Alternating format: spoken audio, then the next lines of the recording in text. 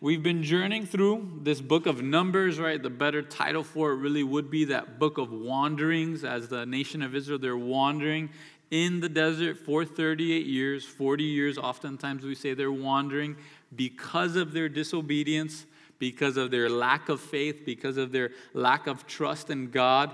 And as we've talked about, the whole theme of the book of Numbers is obedience versus disobedience. And so often when we disobey God, it's fueled by fear. Fears creep in, and then we say, no, God, I can't do this. Fear of loss, fear of what man will say about us, fear of what man will think of us, right? Can oftentimes drive us to be disobedient to the Lord. Usually when we obey God, it's fueled by faith. We know the book of Hebrews says that without faith, it is impossible. It is simply not possible to please God if we're not going to Him by faith and taking those steps of faith, obeying God and seeking God even when we can't see it, even when it doesn't make sense. Usually that's when we are obedient to God, right? But disobedience, it's led by fear. Israel, they were afraid at the entrance of the promised land. They were afraid that God could seek them and protect them through the battles of the promised land. And that's why they said, no, we won't go in. Our own children will be devoured by the giants there in the promised land. Fast forward 38 years. Those very same kids that they thought were going to be devoured by the giants, where are they? Well, they're ready to fight giants now. And we're going to see how God, He protects the same kids that the parents said, oh, they're going to get eaten up and destroyed by the giants. God protects them, and now they're giant killers and giant destroyers because they're being obedient to God and His word. But we'll start in Numbers 21. 2 weeks ago, we saw the beautiful picture of the bronze serpent, how it points to Jesus. Now we start off in verse 10. Read verse 10 through 15. It says, now the children of Israel moved on and camped in Oboth, and they journeyed from Oboth, and they camped in Abiram in the wilderness, which is east of Moab, toward the sunrise. From there they moved and camped in the valley of Zered, and from there they moved and camped on the other side of Arnon, which is in the wilderness that extends from the border of the Amorites. For the Arnon is the border of Moab, between Moab and the Amorites. Therefore it is said in the book of the wars of the Lord, Waheb in Supah, the brooks of Arnon, and the slope of the brooks that reaches to the dwelling of Ar and lies on the border of Moab. So here what we're beginning to see is the journey of the nation of Israel as they begin to go into the promised land. Where are they moving? Where are they going to? They're going to this area. They're going by these brooks. They're going through these mountains, through this situation and place and time period, right? All of these different locations.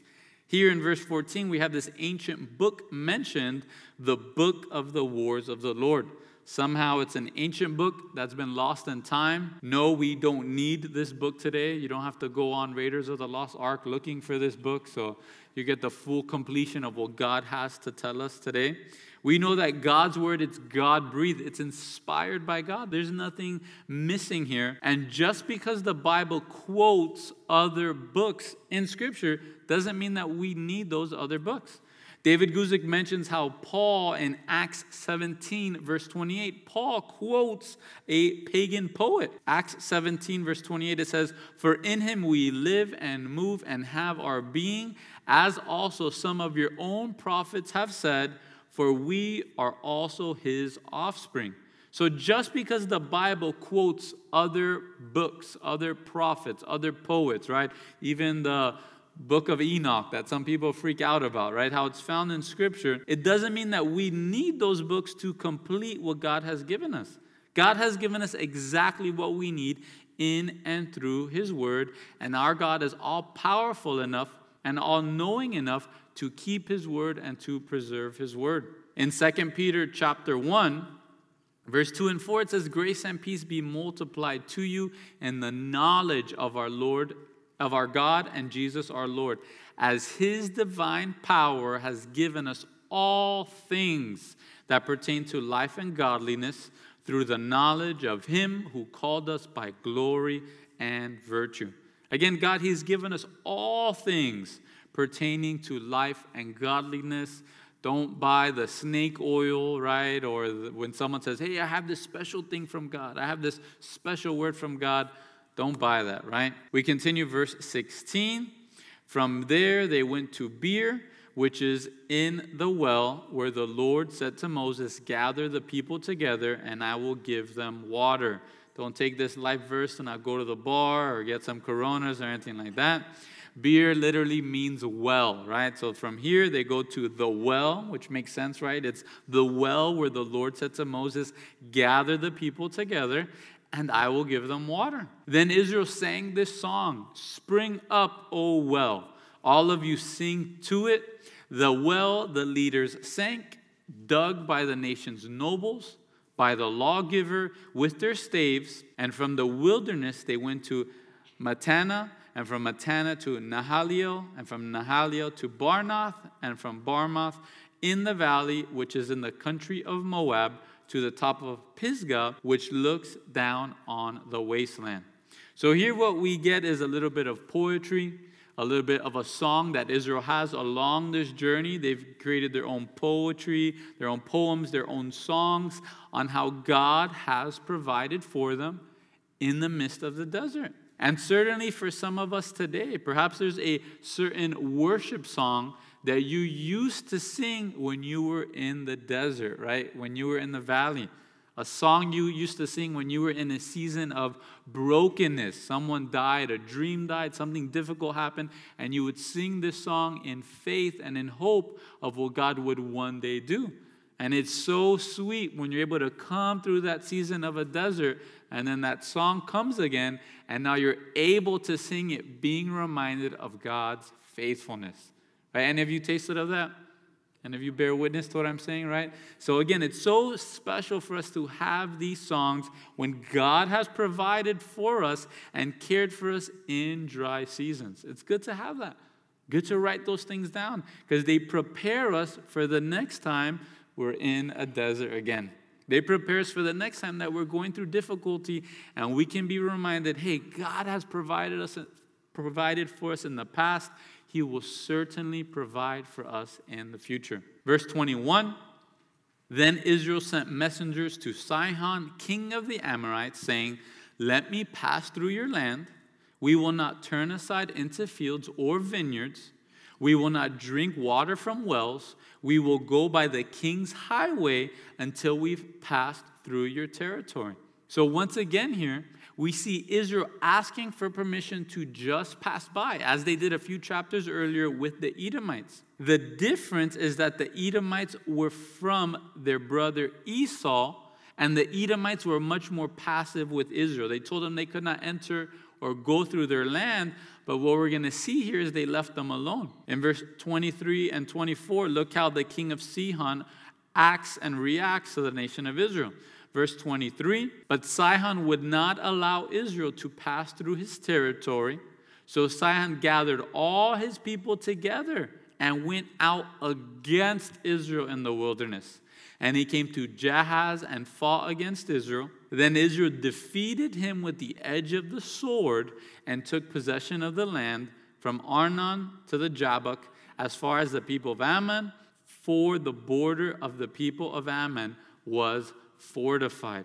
So again, this is very interesting. The Edomites, they said no, but they weren't aggressive towards Israel, so Israel left them alone. Here, Sihon, he says you can't go through, and now he declares war on them. He's completely destroyed.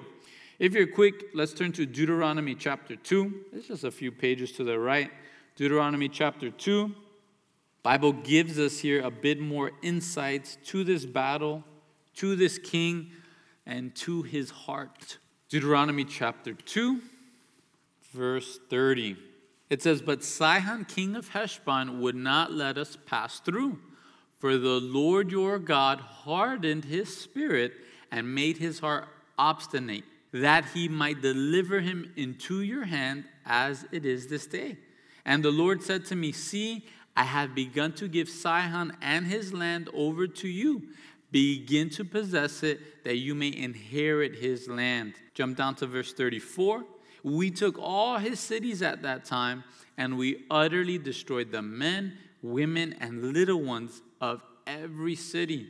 We left none remaining. Then in verse 36 and 37, from Ar-or, which is on the bank of the river Arnon, and from the city that is in the ravine, as far as Gilead, there was not one city too strong for us. Why? The Lord our God delivered all to us. Only you did not go near the land of the people of Ammon, anywhere along the river Jabbok, or the cities of the mountains, or wherever the Lord our God had forbidden us. So again, some interesting things to see here. We see, why was Israel so strong in their battles? Because of the Lord.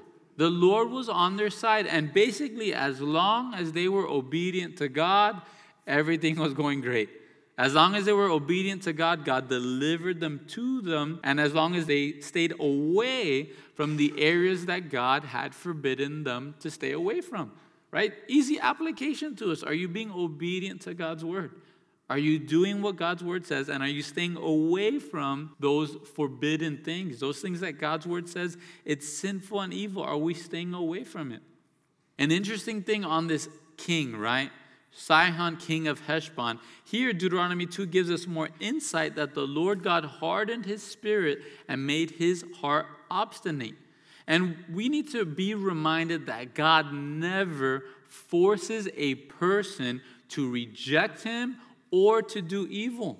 When someone's heart is hardened by God, God is simply giving a man or woman over to their evil heart and to their evil desires.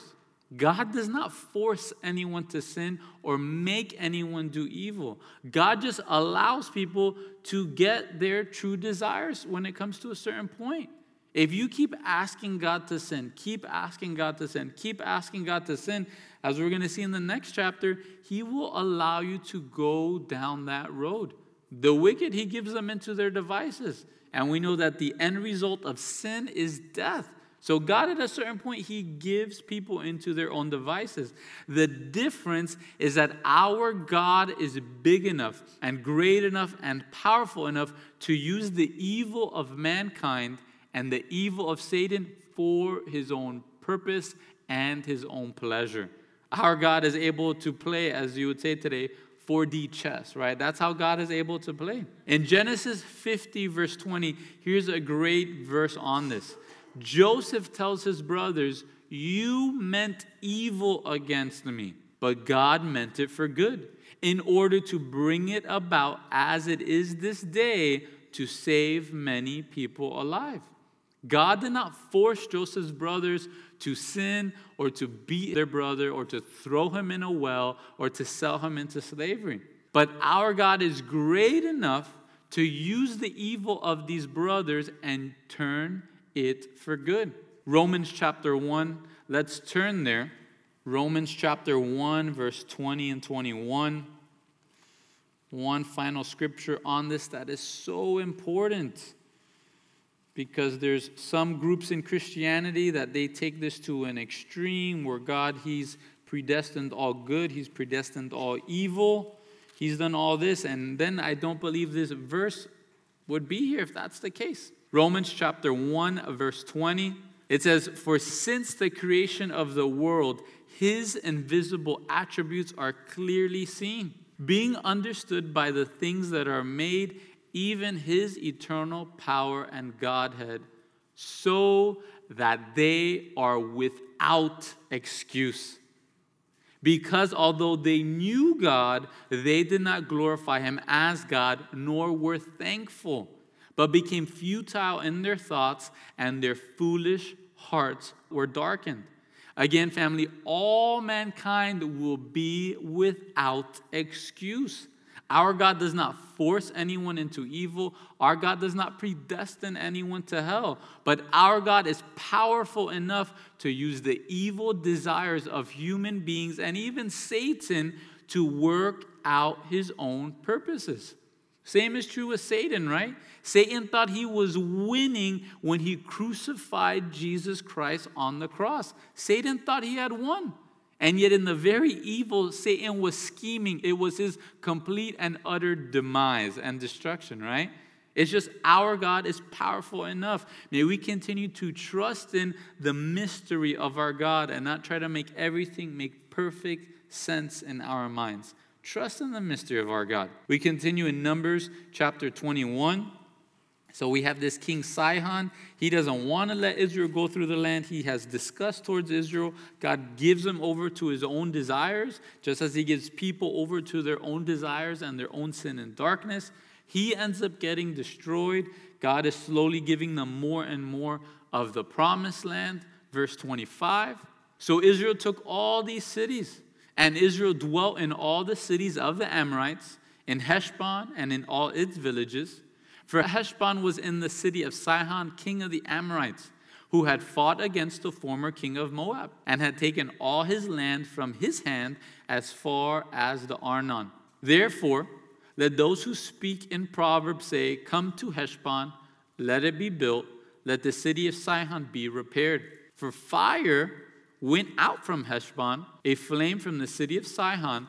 It consumed Ar of Moab, the lords of the heights of the Arnon. Verse 29, woe to you, Moab! You have perished, O people of Chemosh. He has given his sons as fugitives and his daughters into captivity to Sihon, king of the Amorites. But we have shot at them. Heshbon has perished as far as Dibon. Then we laid waste as far as Nopath, which reaches to Medeba. Thus Israel dwelt in the land of the Amorites. Then Moses sent to spy out Jazer, and they took its villages and drove out the Amorites who were there. We see here God, he's raising up his army here, right? We have a group of 2 million slaves that had kids, and now you have a group of millions of kids that grew up in the wilderness and in the desert. They didn't grow up in war. This wasn't 300, right? These little kids weren't raised to be soldiers from the moment they were born, right? They were out in the wilderness. They had no farming experience. Why? God would literally rain down bread from heaven every morning, right? They didn't have experience on irrigation or getting water. No, there was a rock that followed them and gave them water. God provided everything for them. But here we see God training up Israel for the later on, the bigger cities and the bigger battles that they would have to face later on. And how does God train them up? By fighting the smaller cities and the smaller villages today. And it's so true for us today. We need to be able to fight those small battles so we can fight bigger battles later on in the future. Does this not just make common sense to us, right? Yet so often we don't want to be faithful in the little battle. We say, God, when I get to the big, huge battle, I'll be there and I'll be ready to fight. It's just, now's not my time, right? This is just a small battle. I'll just wait for the big battle. It doesn't work that way. In Luke chapter 16, verse 10, Jesus says, he who is faithful in what is least is faithful also in much. And he who is unjust in what is least is unjust also in much. This is just a truth throughout Scripture. In Jeremiah chapter 12, verse 5, God warns them. He says, if you have run with the footmen and they have wearied you, how will you be able to contend with the horses? How? If these small battles, right? Small battles against our sin completely destroy you and obliterate you and leave you falling into more and more depression, how are you going to be able to overcome bigger and bigger battles? And us overcoming sin, right? This may sting a bit, but Romans 6 makes it clear. If you are here and you're saying, I am saved, I'm a Christian, I'm going to heaven when I die, sin has no power over you. That's what the Bible says, Romans chapter 6. So now when we come and we say, I just can't overcome this, I just can't do this, we're calling God and His Word a liar. He's given us the power to do it. We are just simply not willing to be obedient and do what it takes to flee from the sin. That's what we have to continue to own and grow in. What are the small battles that God is putting in front of you today that you have to be faithful in so that God could do more in your life later on? A beautiful example of this is found in 1 Samuel 17. 1 Samuel 17, we can turn there. One of our favorite Bible characters, right? This man after God's own heart. Most mentioned person in the Bible outside of Jesus Christ. And here David, he's able to have faith that God is going to be able to strengthen him to defeat Goliath because he had prior battle experience.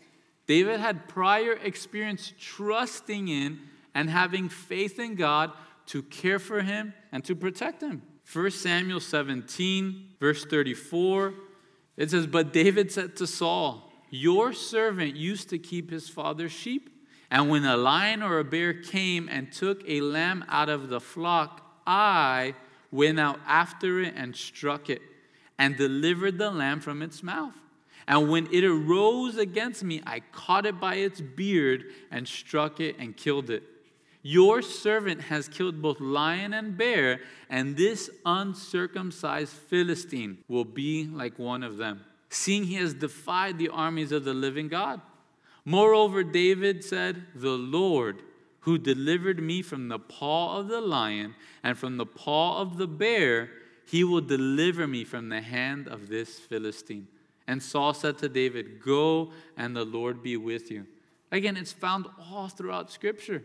If you want to be given the much, if you want to be able to overcome trials and temptations that continue to grow on a scale, we have to be able to overcome the small things today that God puts in front of us. We have to trust God, trust in faith. Does it take a lot of faith to grab a lion by the beard? A lot of faith or a lot of stupidity, right? One or the other, right? If you win, it took a lot of faith. If you lose, a lot of stupidity, right? But it takes faith to do this. But how much more faith does it take to take on a 9-foot warrior of pure muscle? It takes more faith. But God, he grows us up into these things. And if we can't be faithful in a little, he's not going to give us more. Right? One last guy on this, you could think of Moses. Is the first miracle Moses does with his staff tearing an ocean in two? That's not the first miracle. The first miracle ever, God says, "Hey, take your hand, put it in your coat. Take it out." And Moses freaks out that it's leprous, right? He starts freaking out. "Hey, put your hand back in there and it's healthy." First thing he does with his staff, throw it on the ground. It becomes a snake. Moses freaks out. But as he continues to be faithful and obedient, God continues to grow him and strengthen him to do a little bit more. He's faithful in that. Okay, Moses, let's do a little bit more. Faithful in that. Let's do a little bit more.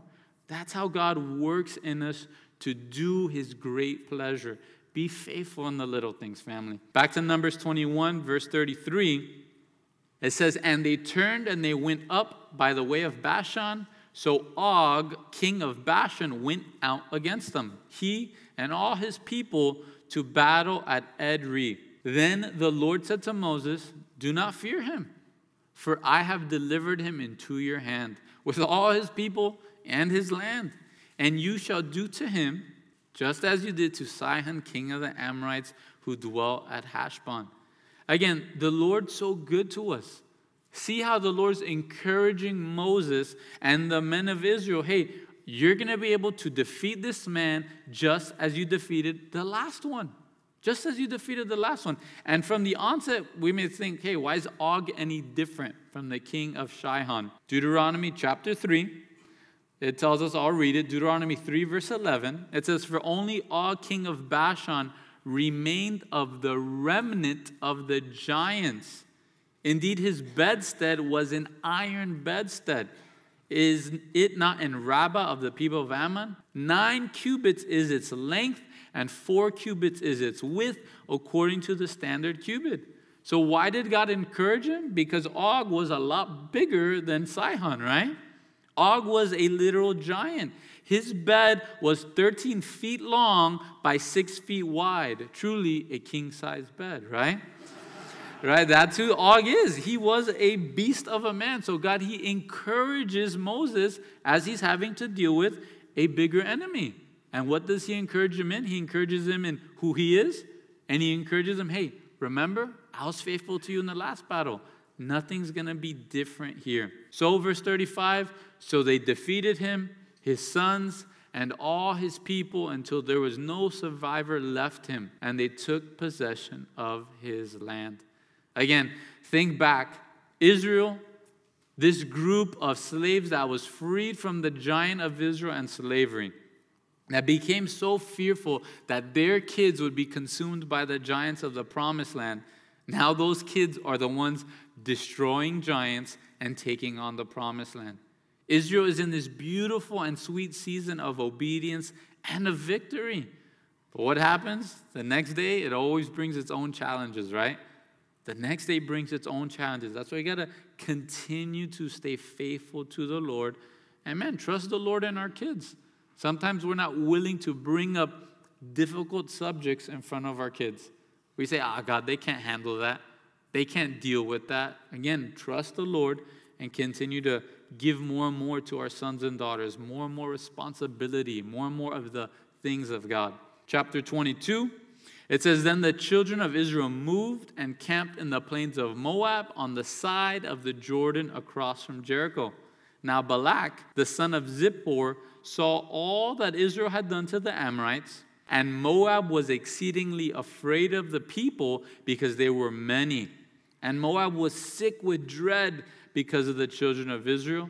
So Moab said to the elders of Midian, Now this company will lick up everything around us, as an ox licks up the grass of the field. And Balak, the son of Zippor, was king of the Moabites at that time.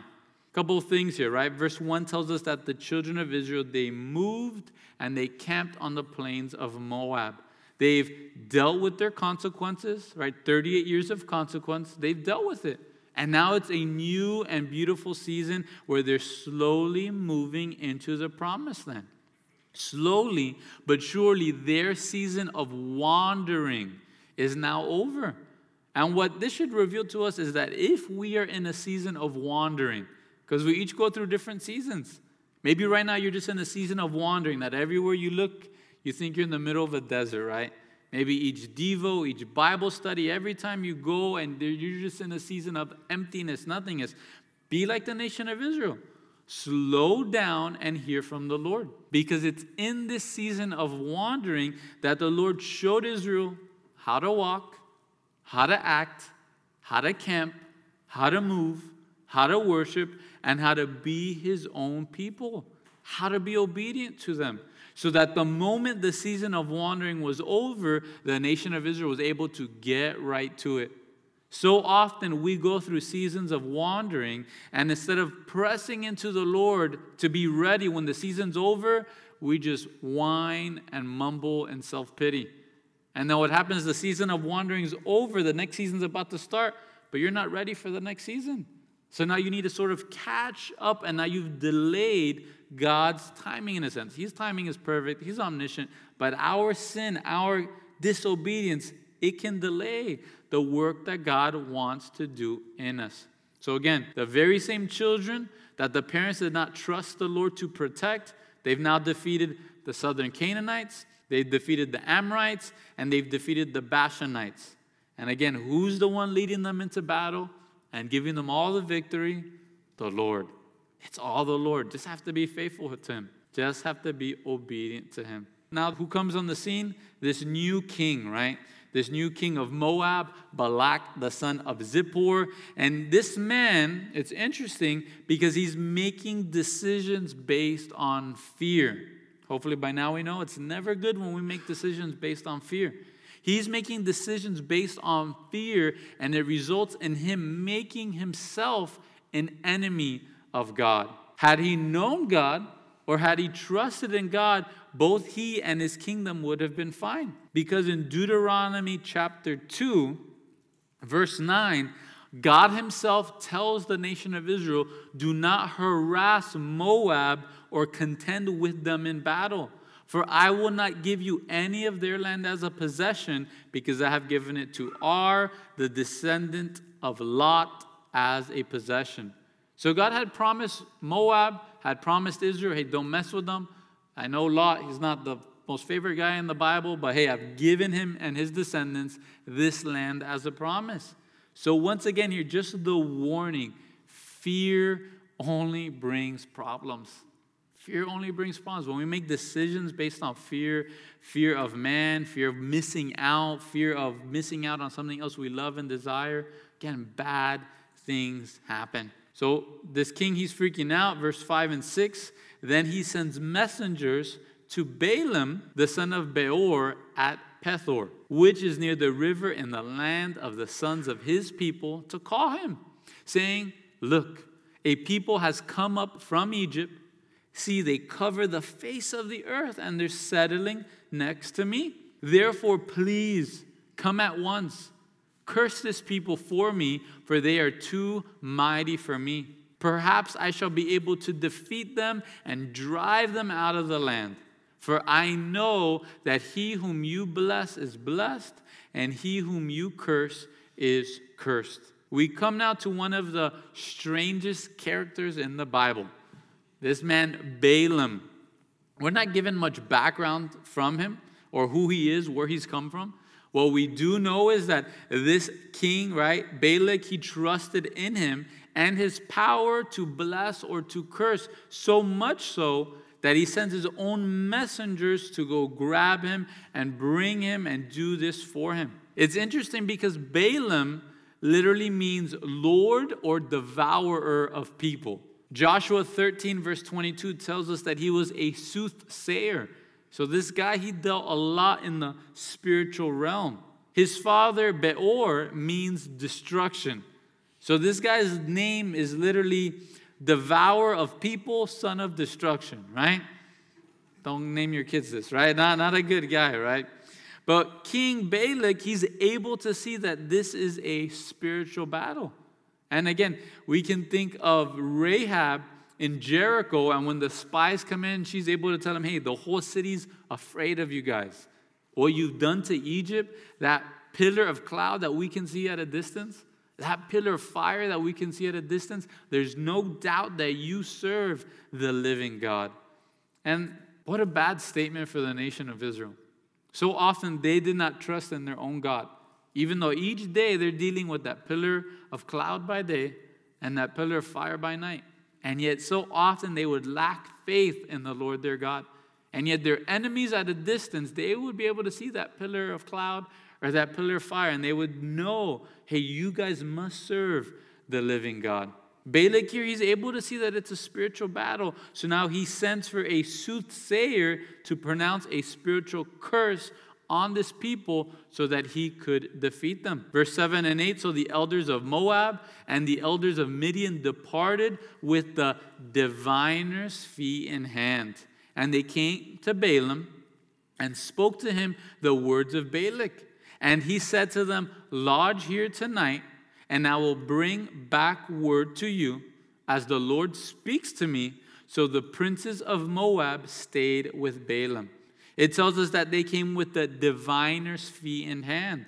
So the king's messengers, they come with the standard fee, the standard price of a prophet within this time period. Then Balak's messengers send word to him, and this is exactly what they tell him, right? Because they give him the words of King Balak. What were those words? Verse 5 and 6. They told Balaam, look, a people has come from Egypt. See how they cover the face of the earth and are settling next to me. Therefore, please come at once and curse this people for me, for they are too mighty for me. Perhaps I shall be able to defeat them and drive them out of the land, for I know that he whom you bless is blessed, and he whom you curse is cursed. Then Balaam responds and says, hey, okay, I've heard what you've told me. You want me to curse this people that have come out of Egypt, whose God is the living God. Then he tells them in verse 8, lodge here tonight, and I'll bring back word to you as the Lord, the God of this people that you're asking me to curse. Let me wait and pray and see what he has to tell me tonight. Is there really anything here for Balaam to pray about? Is there anything for him to consider? At all, there's nothing. We need to realize that growing spiritually is doing the practical thing the vast majority of the time. And then there's that little tiny time period when we see great and grand spiritual miracles that God calls us to and we need to be faithful to. There's no question here for Balaam. He knows this goes exactly against God's word and God's people and God himself. There is nothing to pray about here. And so often we know what is sinful in Scripture. So often we know exactly what we should do. We know what we should do with that girl or guy. We know what we should do with our family. We know what we should do with our kids. We know what we should do with this idol or this vice in our life. And instead of just being obedient to what we know what we should do, what do we say? Hey, let me pray about this. Let me pray about this. I know this is causing me to sin. I know this is destroying my marriage. I know if my kids continue down this path, their lives are going to be destroyed spiritually. But let me pray about this. We have to be so careful. David Guzik says, Balaam is beginning on a dangerous course, entertaining, planning, and setting his heart on something he knew to be sin.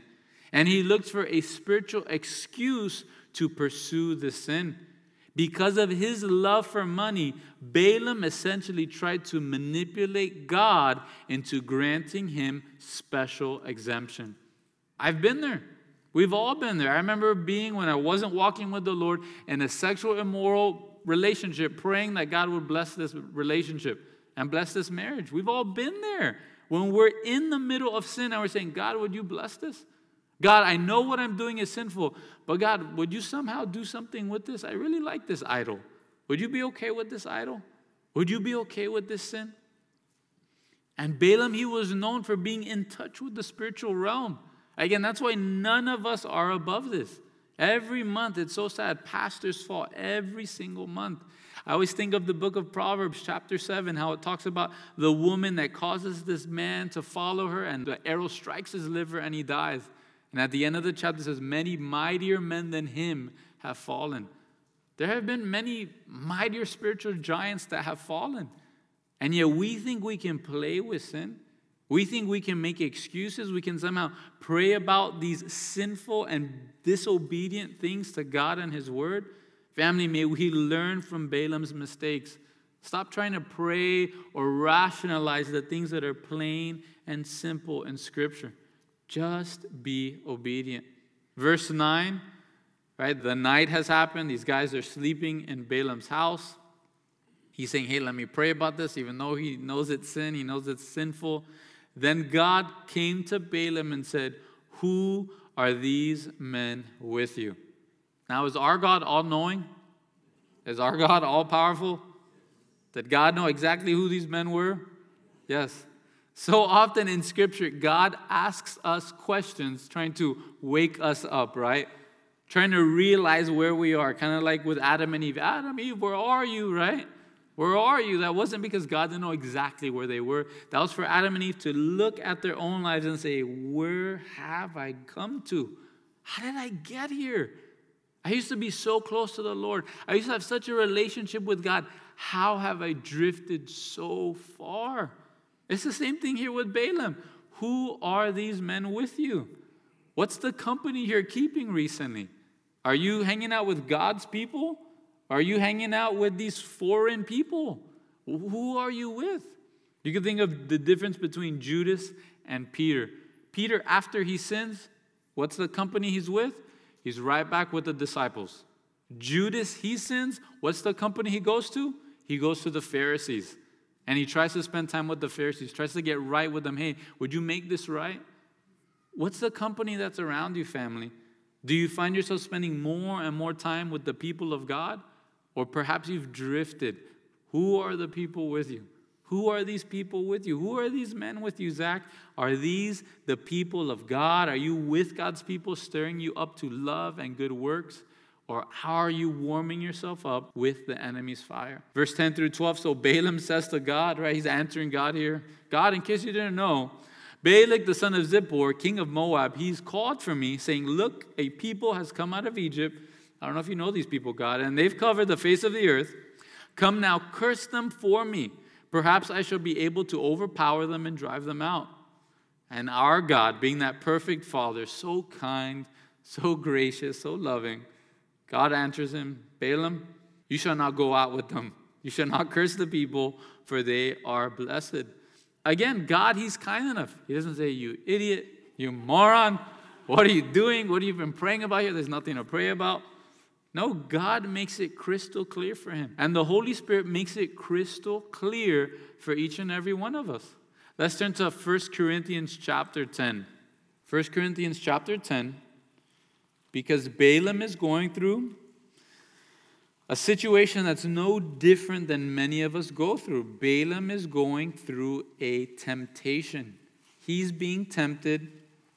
We continue to see, because of the chapter, his temptation is money. Maybe it's the honor. Maybe it's the prestige. 1 Corinthians chapter 10, verse 11. Now all these things happened to them as examples, and they were written for our admonition, upon whom the ends of the ages have come. Now we've read that verse frequently throughout the book of Numbers. Now check out verse 12 and 13. Therefore let him who thinks stands take heed lest he fall. No temptation has overtaken you except such as is common to man. But God is faithful, who will not allow you to be tempted beyond what you are able, but with the temptation will also make the way of escape, that you may be able to bear it. Again, the Holy Spirit makes it so clear for us. God himself, not only does he have his hand on the thermostat, right? He has his hand to make sure it's not too hard, it's not too soft. It's the right temperature for you to be able to deal with the temptation in and through the power of the Holy Spirit, in and through what he's already done in your life. God makes sure that it's not too hard and it's not too easy. But then he also makes the escape route for us.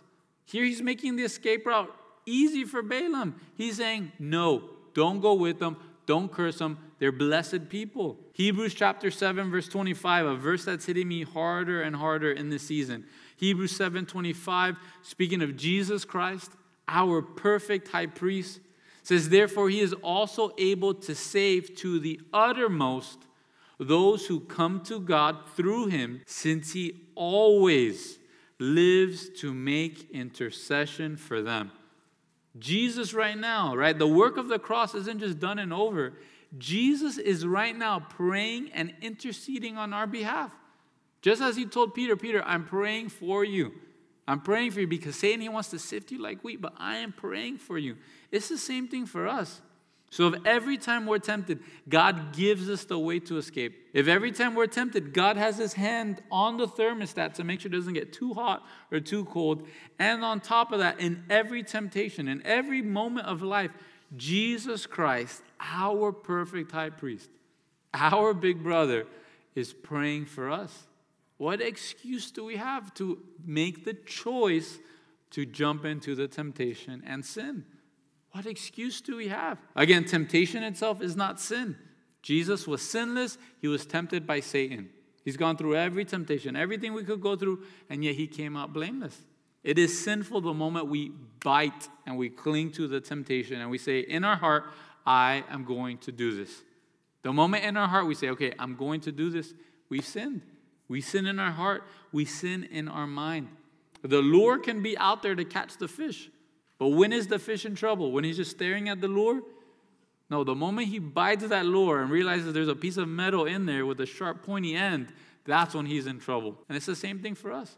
The temptation's out there. We need to make a choice to run and flee from temptation. Balaam, he's not. He's playing with this temptation.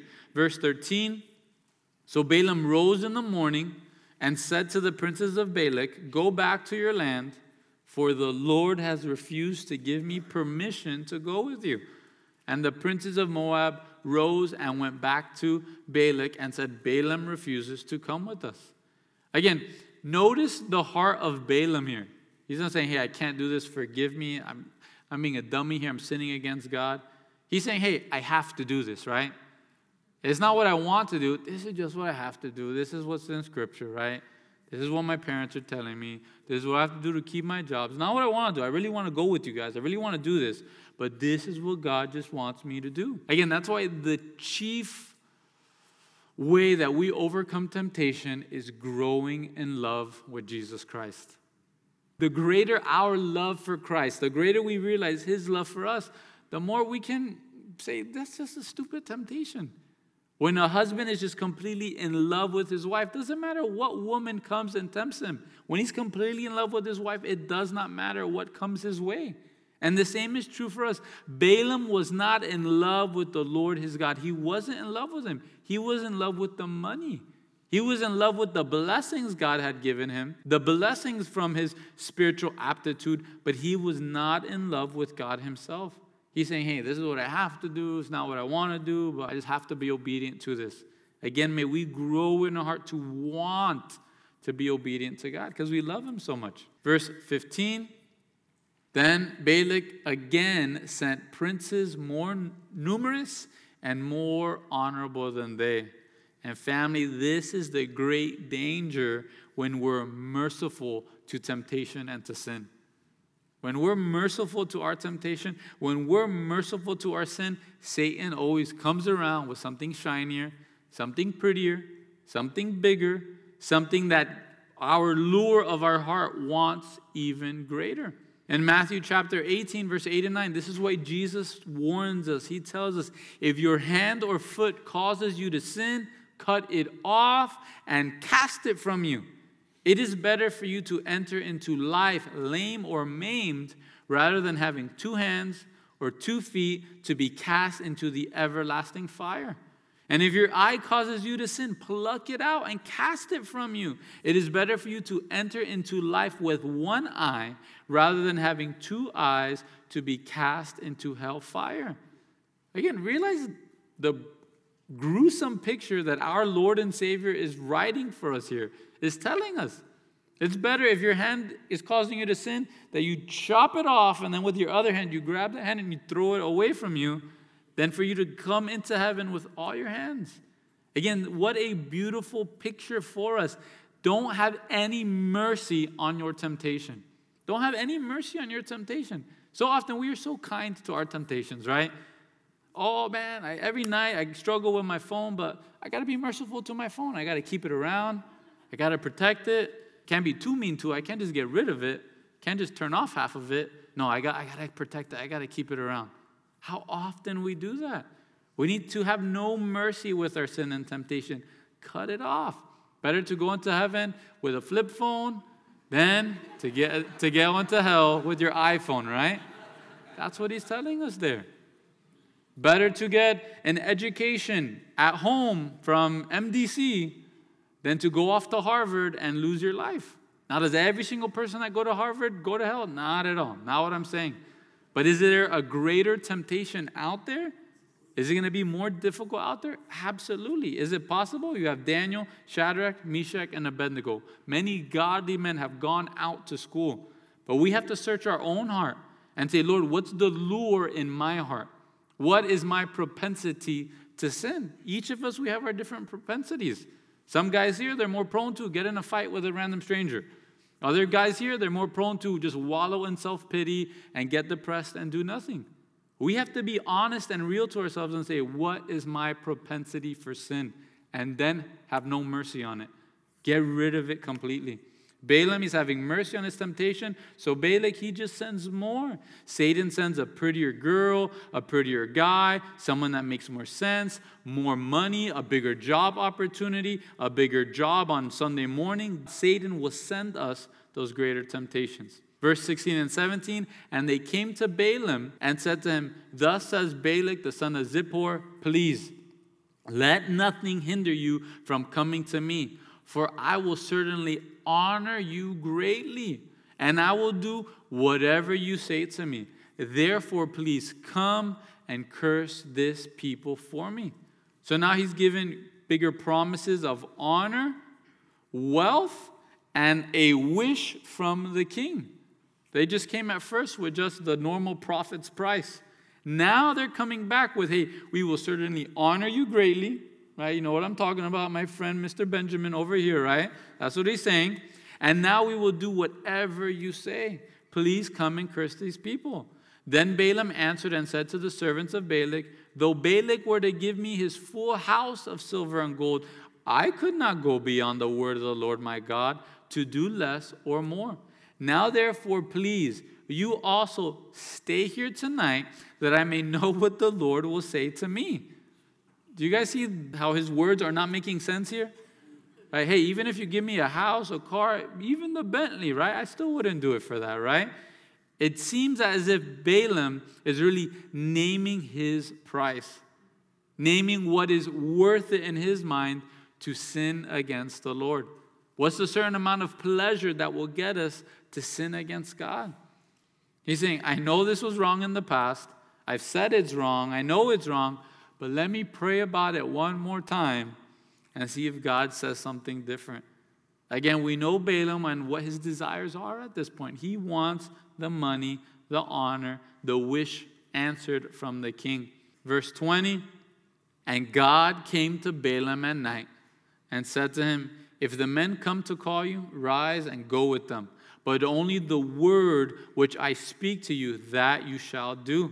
So Balaam arose in the morning, saddled his donkey, and went with the princes of Moab. Now, did God change his mind or change his commands? It's difficult for us to see, but this is just like we talked about with Sihon, king of Heshbon. This is just like Pharaoh.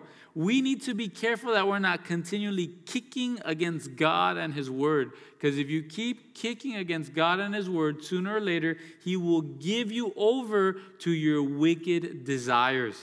God has not changed his mind. God is saying, Balaam, we both know what you really want. So why don't you just go ahead and do it? Same thing happened with Judas, right? Jesus says, whatever you do it quickly. We both know what you want. Why don't you go and serve your true God, your true Lord? Verse 22, go through this quickly. Then God's anger was aroused because he went. Then the angel of the Lord took his stand in the way as an adversary against them. And he was riding on his donkey, and his two servants were with him. Now the angel saw the angel of the Lord standing in the way with his sword drawn in his hand, and the donkey turned aside out of the way and went into a field. So Balaam struck the donkey and turned her back onto the road. Then the angel of the Lord stood in a narrow path between the vineyards, with a wall on one side and a wall on the other side. And when the donkey saw the angel of the Lord, she pushed herself against the wall and crushed Balaam's foot against the wall. So he struck her again. Then the angel of the Lord went further and stood in a narrow place where there was no way to turn either to the right hand or to the left. And when the donkey saw the angel of the Lord, she now lays down under Balaam. So Balaam's anger was aroused, and he struck the donkey with his staff. Then the Lord opened the mouth of the donkey, and she said to Balaam, what have I done to you that you have struck me these 3 times?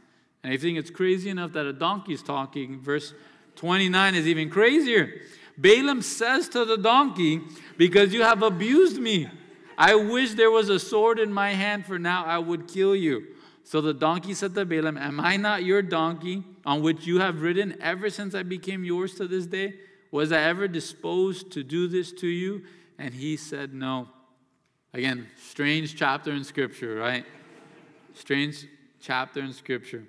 But what we see here is that it's difficult. It is hard to obey God, but it is simple. It is so simple to obey God. It is so simple to see God in our lives. So simple, right? Taken from Geico, a donkey could do it. So easy, a donkey could do it. You see, the donkey was able to see God. David Guzik says the donkey is the perfect picture of a simple and unspectacular, yet obedient follower of God. Sensitive to God's direction, a thorn to the disobedient, and a victim of the wrath of the disobedient. Oftentimes we think God will use me because of my gifts, my power, my glory. That's not why God will use you. God will use you because you're just that obedient follower of God. Whether it's a donkey like me, right? Talking here Wednesdays and Sundays.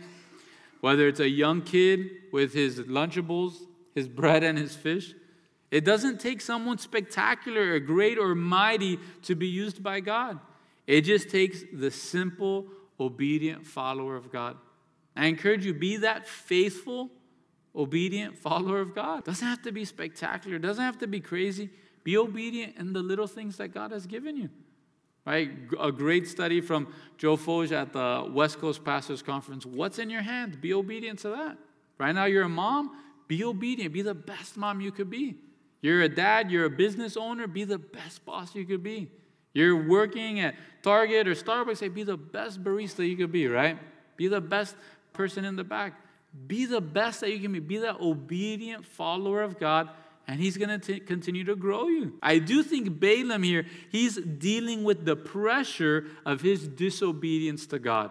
And when we're being disobedient to God, we can sense and feel the pressure of it. And it drives us to sort of explode on people, right? The anger comes out of nowhere. Now we explode on our spouse. We explode on our kids because we're trying to do this sin and get away with it and not deal with the consequences of sin, which is always death. I believe that's why he starts answering back the donkey, right? Because he's so mad, he's so angry, he's dealing with all the pressure, all the difficulties of being disobedient to God that he strikes at his own donkey. He talks back to his own donkey. So irrational and so full of anger. Again, peace can only come from the grace of God. True peace in life, it only comes when we're obedient to God and his word. And yet the more and more disobedient we are to God, the more disobedient that we are to God's word, the more we're out of fellowship with God's people, the less peace we'll have, and the more that the enemy will come in and destroy our lives. You see it with Judas. Judas, he wasn't obedient to Christ, wasn't obedient to his word, stopped fellowshipping with God's people, and it cost him his life, cost him everything. So the donkey says, man, I've always been a great donkey to you. Why are you hitting me, right? Why are you doing all this stuff to me? I've never done this to you this day. Verse 30, he says. Balaam answers him back, no, you've been a pretty good donkey, right? Verse 31, then the Lord opened Balaam's eyes, and he saw the angel of the Lord standing in the way with his drawn sword in his hand, and he bowed his head and fell flat on his face.